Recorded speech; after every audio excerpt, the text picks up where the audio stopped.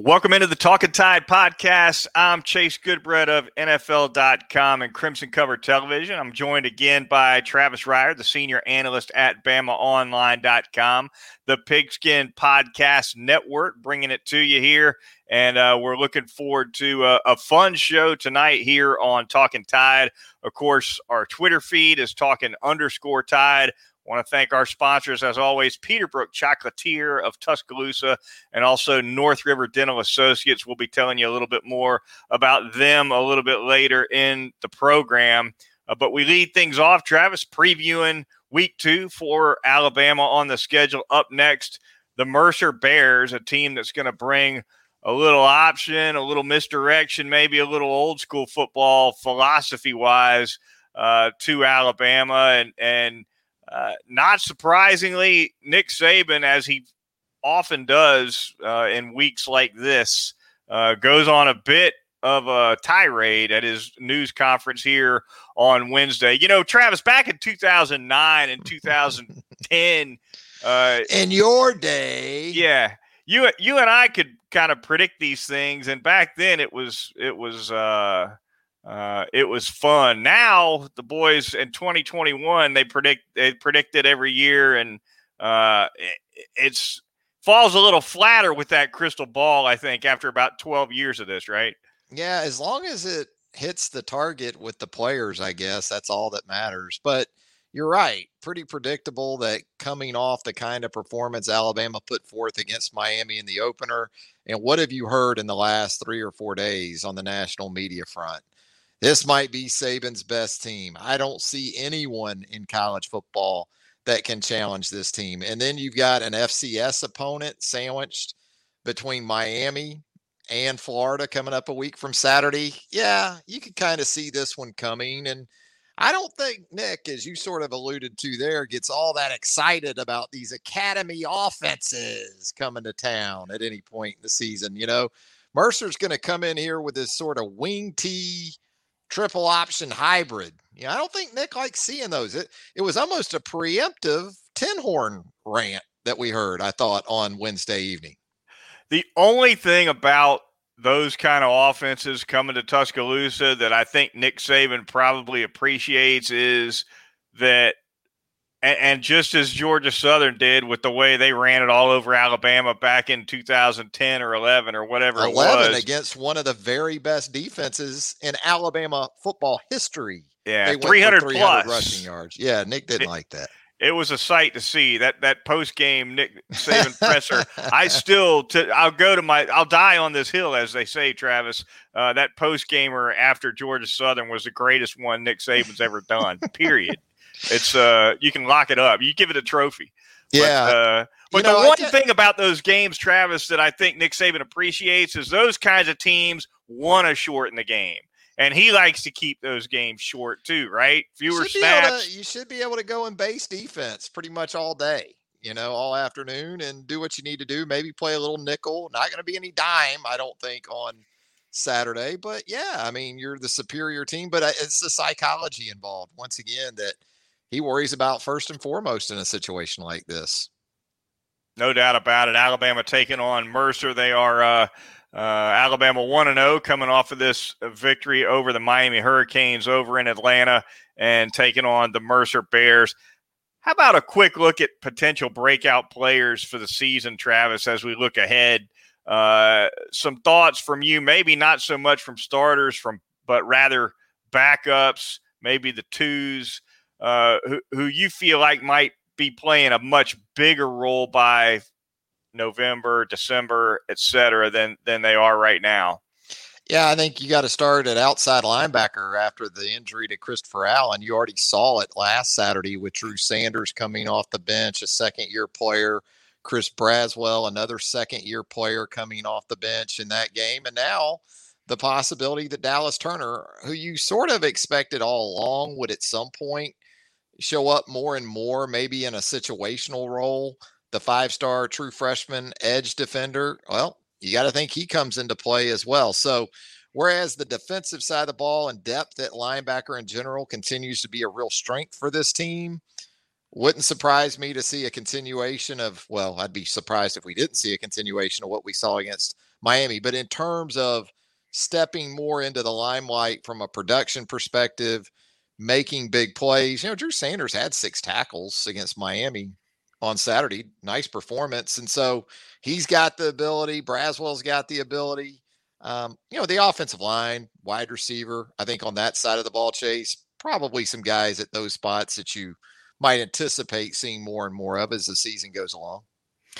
Kool-Aid McKinstry, a freshman that people are excited about for sure. Maybe we see a little bit more of him as the season moves along. I think he's a backup as a return specialist as well. So he's definitely one to keep an eye on as the season progresses. And as we've mentioned on the podcast in recent weeks, I'm a Tim Smith guy. Didn't get on the field until really fairly late, I think in the fourth quarter or mid-fourth quarter against the Hurricanes. But he's a defensive tackle, I think, that's got a lot of potential, and we'll see if he takes on a little bit more of a role than we saw against Miami as the season goes on. And really, the defensive line, the way Nick Saban likes to rotate guys, Travis, keep guys fresh, that's an area where twos tend to contribute as much or more than anywhere.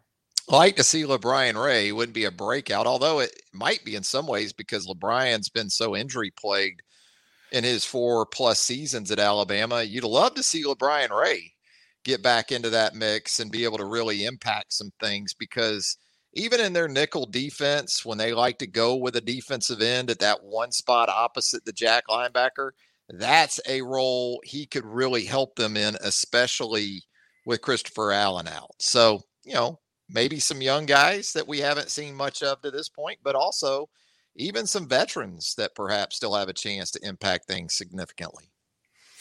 How about the home crowd for this game against Mercer, Travis? Obviously, we've seen against teams like Mercer maybe a little bit of a lackluster attendance number, particularly as people start to file out in the second half, especially if it's hot, which it tends to be in the month of September, certainly. However, coming off the 2020 season when there was limited capacity at Bryant-Denny Stadium, and a lot of people who've been going to a lot of Alabama games for a long time didn't get in the house at Bryant-Denny in 2020. I wonder if the reaction to that, if that's the best word for it, is that this place Bryant-Denny will be maybe a little bit more packed than normal for a game like this, and maybe everybody sticks around for the whole game, regardless of the outcome. On Wednesday evening, we got the FCS opponent message to the players. That Thursday call-in show, we might get it better be what it ought to be to the fans maybe on Thursday night from that perspective, Goodbread. Maybe Saban saving talking to for a fan base that didn't really have as much of an opportunity to see the Crimson Tide a year ago. So, yeah, it's tough. You talked about the contributing factors. It's an FCS opponent. It's a 3:00 kickoff. I think there are still people who have concerns one way or the other about going to a game while we're still dealing with some issues pandemic related. So it will be one of the fascinating storylines to consider going into Saturday's game, and then kind of coming out of it. What was the response? I think Alabama fans are going to be there, especially to celebrate a national championship team from a year ago. Not that it's a reunion type day or anything like that, but I think there's plenty of reasons to show up if you can. Speaking of fascinating storylines, we're joined by Aaron Suttles of The Athletics, been covering Alabama football for a long time. He and I are one-time Tuscaloosa News colleagues going back quite a few years. And Aaron's great to have you in. Incestuous, this beat, Aaron Suttles. Right. Yeah, the three of us might have been in that Naylor Stone room at one time. Who knows? But at any rate, Aaron, great to have you here on the Talking Tide podcast. Wanted to ask you a little bit about the feature story that you put together on Alabama running back Trey Sanders for The Athletic. If you haven't seen it yet, our listeners should definitely check it out. It dropped today. It was outstanding. Really a deep and detailed look. And Travis and I have talked about this a week or so ago when actually it was just this past Sunday night after Sanders was able to pop a touchdown against Miami, which was an emotional moment for him and the program, really. Kind of take us behind the curtain a little bit on that story you put together. Well, I mean, just Trey himself is pretty fascinating. I mean, 247 Sports, which Travis can tell you about in depth, they have him ranked as the 152nd best recruited rank since they've been keeping track of that stuff. That's where he is athletic wise. And in 2019, really seemed to be maybe the next guy behind Najee. And then he suffers that foot injury and he gets put in a year in rehab and coming back from that fractured foot. And then we all know last year got in that horrific car accident. But here's a guy that's got all the talent in the world, and then all of a sudden he looks up and Jace McCullum's passed him by, maybe Roydell Williams has passed him by, and just talking to the athletic trainers over at Alabama, what he had to endure. And multiple people said this, and you could read it in the story. No one would have blamed him if he just said, you know what, I just want to be able to have a normal life, be able to walk, and I'm good. I don't need to play football at this level, Power 5 Alabama level. But that was never even a thought process for Trey Sanders. So for him to get back on the field and have that sort of cathartic experience after he scored that 20-yard touchdown was pretty cool. Aaron, I thought one of the interesting parts of your story was, and kudos to you for getting some comments from the training staff, which I know isn't always easy, but they remarked how they've got roadmaps for ACLs. They've got roadmaps for, separated shoulders, high ankle sprains, all the common football injuries. But there was no roadmap for the Alabama training staff with what Trey Sanders brought to him in terms of injuries. Some of them were internal. There were problems with internal organs. Of course, it certainly looked career-threatening at one point, but beyond being career-threatening, these weren't football injuries, and so it was touch and go on both sides of it. Yeah, I mean, when you tear your ACL, it's pretty commonplace now. You get the surgery; they know where you are each step of the process. Okay, you've done this, you've met this milestone. We're going on to the next one. There's a script, is what Jeremy Giselle, the head guy over there at Alabama in terms of rehab, the way he put it. There wasn't that for this, and there wasn't because they couldn't just start rehabbing the muscular and orthopedic stuff. There were internal organs that had to heal before they could even start the rehabilitation process orthopedically. So, I mean, he had a lot. I mean, he was really banged up. And I thought it was, talking to Jeff Allen, Alabama's head of basically head athletic trainer over there. He said he got the phone call from the ER doctor in the Florida Panhandle who started the conversation with, "We think he's going to make it." Which was jarring to Jeff Allen because he's had guys that have been hurt, guys that have been in an accident, and you just expect, okay, broken arm, broken leg, stuff like that. When you hear, "We think he's going to make it," that makes it really real in a very visceral way. And I thought Jeff Allen put that really well, that he had a long and arduous process to come back from this, and not everybody would have done it. So, it's a hallmark moment, no doubt about it, and beyond, Aaron, with what Trey was able to sort of celebrate even in game last Saturday against Miami. But look, the dude looked great on top of everything else. This wasn't just simply some feel-good story that, hey, late in the game, we got a guy back on the field and, he was able to get a couple snaps. This is a guy who had 4 runs of 8 yards or more in the game on Saturday. So what are we thinking in terms of not just the big picture future of that position with a committee approach going into the opener, but maybe in the not too distant future, what are we looking at maybe with Trey Sanders? Well, you guys know how loaded Alabama is at running back. That just makes this so complicated because one thing I did see at goal line, if you haven't seen it, I think Cole Kubelik has it up on his Twitter tonight, and he's looking at the offensive line aspect of it. But there's a goal line camera angle of that run, of his touchdown run, where he's basically Trey's coming at you. It wasn't that he just outraced the guy to the corner and beat him. He great vision, takes it inside, sees it, cuts it outside, and follows a block. So a lot of the intangible stuff that all those running back coaches at Alabama teach, sort of learning how to follow your blocks, learning how to sort of press where you need to press to make a defender commit. You got all those things great. And he's still, one thing I wish I probably should have put in the story, but because I didn't have the raw numbers, I didn't want it to ring hollow. I asked both Jeff Allen and Jeremy Giselle where Trey was. They have all these different ways of measuring explosive movements at Alabama, all those metrics. They put those GPS things on those guys so they can measure them. And they said his numbers are better than when he got hurt. That's amazing. So it's not just a feel-good story, but certainly it is a feel-good story. He's actually, everyone is happy for him, but he's earned that. They didn't just throw him and give him a pity carry late in the game. He can actually help him. Like you said, Travis, this is going to be interesting because Alabama's got so many weapons at running back. But when you see now you can trust it, and Nick Saban said this on Monday, I think it gave Trey confidence, right? Anybody's had a major injury. Part of the thing is the mental hurdle that you have to clear. You've been told you're okay. You've seen all that stuff. You're okay. Well, trusting your body. I think he brings a different element than Brian Robinson, who's great in his own right, but he's just not that type of back. And he's got an extra gear. So I think you're right. A couple of weeks down the road, you start getting more and more confidence with him. Who knows where he ends up?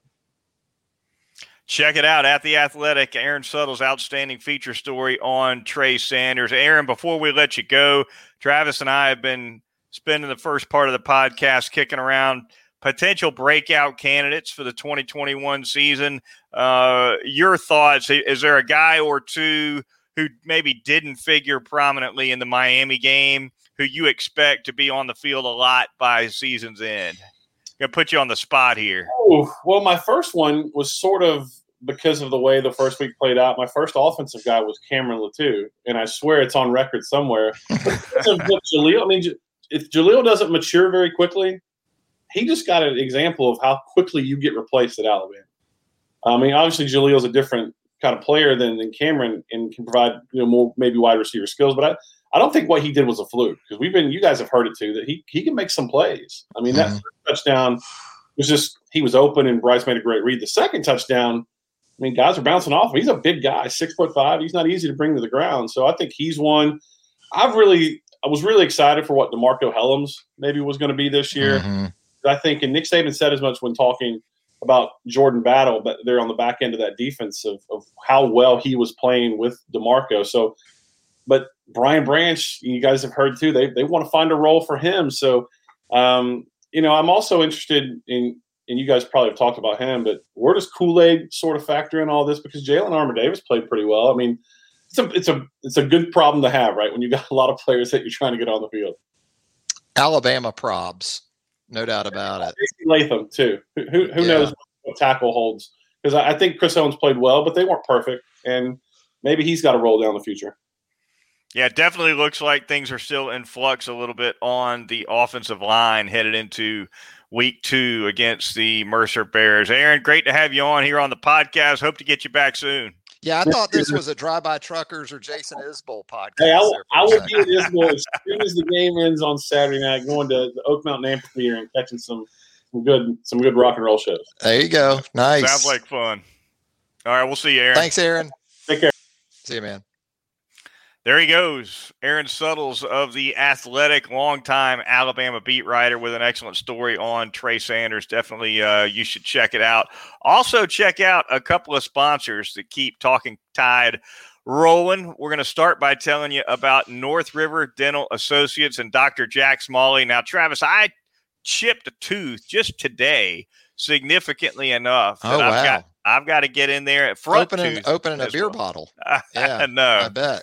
I wish. No, but I picked up the phone. They're going to get me right in there. Not going to have to wait a week. Got my appointment set right up. I know Dr. Jack's going to take great care of me. So, those emergency dental visits that you got to take once in a while, especially when you get older and those teeth start breaking down like mine, they'll get you taken care of well and quickly over there at North River Dental. 752-3506 is the number to call.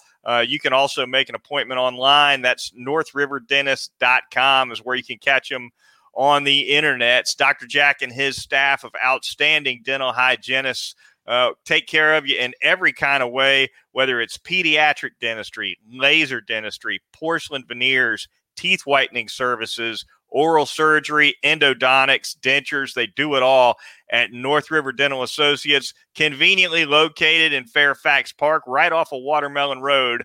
Keep them in mind the next time you need to get your teeth taken care of. Make sure you get in there twice a year for routine cleanings like everybody should. It's North River Dental Associates. I think I spoke that busted grill for Goodbread into existence last week because I mentioned the sort of emergency care services that you're going to get at North River Dental. I've been there. I've got some bonding on the old front tooth. That's the result of some overzealous outfield play in a softball league about 30 years ago when I did a face plant into a fence. And you thought it was the World Series, didn't you, Travis? It was, beer league softball, and you're running into fences.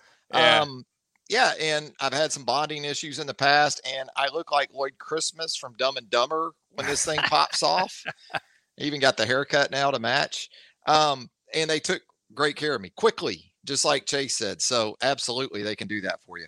Peterbrook Chocolatier right there at 1530 McFarland Boulevard North in the Indian Hills section of Tuscaloosa. They take care of your emergency chocolate needs. And you know what I'm talking about. Goodbread does too. When you got to have it, you got to have it. And they got it at Peterbrook Chocolatier. Also, the official chocolate of choice at Bryant-Denny Stadium and the suites and the skyboxes. So you'll see maybe some Peterbrook Chocolatier floating around the stadium on Saturday afternoon. Not going to melt because they eat it too fast. No chance of that chocolate melting. Peterbrook Chocolatier, 1530 McFarland Boulevard North in the Indian Hills section of Tuscaloosa. You can also give them a call, 205-752-0211. That chocolate temper machine that I've seen in the back of the Chocolatier, it's kind of mesmerizing to watch that thing spin around and turn that chocolate over. It's a lot of fun over there at Peterbrook. They got great product from wall to wall. Love going over there to Peterbrook Chocolatier. All right, the Talking Tide podcast moves on. Again, our Twitter feed is talking_tide. Subscribe to our new YouTube channel as well. We've got a budding YouTube subscribership already, Travis, here on Talking Tide. Glad to be getting to people through that medium now as well. Quick look ahead to some SEC games before we get out of here, Travis. Only one SEC v. SEC game on the docket for week 2. That's Missouri at Kentucky. I kind of like the Cats at home. I think Mark Stoops has got that defense in a place now where they're not great every year, but at least decent every year and decent enough to keep them close, keep them tight. I know offensive explosiveness is where Kentucky's been lacking, certainly under Mark Stoops. We'll see if that problem gets solved in 2021, but I kind of like the Cats at home here. I think I do too, and a lot of that has to do with understanding it was against UL Monroe last week, but Will Levis, the transfer quarterback, was exceptional in Kentucky's season opening win. They've added some explosiveness via the transfer portal. I think you'll see that show up again this week, perhaps at the wide receiver spot. And if you got a running back named Kavasier Smoke, I'm probably not going to pick against you if it's close, but I love Chris Rodriguez too, the other running back. Both those guys, love Rodriguez. Just think he's a really good back. Offensive line play has continued to improve under Mark Stoops. And, you don't like to hear a coach say on, Wednesday that he doesn't think his team's anywhere near ready to go on the road and win a game like this. But that was Eli Drinkwitz at midweek. So, Connor Bazelak going to have to play his ass off. Tyler Beatty, running back from Missouri, had a big game last week. They're going to have to be huge, but I go with you. I like UK in the game. All right, a couple of other interesting games involving SEC teams before we close things out. Texas at Arkansas, North Carolina State at Mississippi State. The Florida Gators are going to be taking on those South Florida Bulls. I believe that one's at USF, if I'm not mistaken. Somewhat surprising, Raymond James, to see UF playing USF on the road, but there you have it. And then finally, Travis, the Johnny Majors Bowl. Got to be tuned in for that. Pitt at Tennessee. Who you like there? Yeah, you got a continuation of sort of that SEC ACC challenge from week 1. And, going against my better judgment, I'm going to go with Tennessee in a close one at home. Didn't really get the warm and fuzzies from Joe Milton in quarterback play once again from Tennessee in the opener. I think he improves in week 2. The Vols somehow get it done against Pitt. I think you talked about Texas and Arkansas. Bumper Poole, the outstanding linebacker, suspended for the first half of that game after being flagged for targeting in Arkansas's win over Rice in the second half last week. That could be pretty critical. Sark's team looked better than I think some people expected against Louisiana Lafayette. In a game I'm really intrigued by because it took everything Mississippi State had last weekend to come back from 20 down to beat Louisiana Tech. Is NC State going into Stark Vegas, and you're not coming back from 20 down this week if that's what NC State is able to do and get you in that position. If you're Mike Leach, USF, Florida, maybe 10 years ago, that would have been intriguing. USF is horrible. Yeah, they are terrible right now. Lost. Speaking of NC State, I think it was 45-0 last week in Raleigh. So that's working out pretty nicely for the Gators with Alabama on tap 1 week from Saturday. Yeah, you and I, both being Florida natives, have kind of eyeballed all those programs in the Sunshine State. There was a time when I thought USF was going to blow right by UCF as kind of the fourth program in the state. It looked like it was going to happen for a little while, but no, not at all. And if you're USF right now and you're seeing UCF basically rubber stamped into the changing Big 12 and you're still chilling in the AAC, that's a rough one because there is no reason why you shouldn't be in tandem with UCF going into the Big 12. And so, it's just pretty amazing to see how far the Bulls have fallen here in the last few years. No doubt about it. That's going to do it for us here on the Talking Tide podcast. Want to thank our guest, Aaron Suttles. Hopefully have a couple more guests for our viewers a little bit later and listeners a little bit later in the season. Be sure to join us for the Sunday Nighter when we recap Alabama's home opener against the Mercer Bears. For Travis Reier of BamaOnline.com, I'm Chase Goodbread of NFL.com and Crimson Cover Television on WVUA. We'll talk to you next time right here on Talking Tide.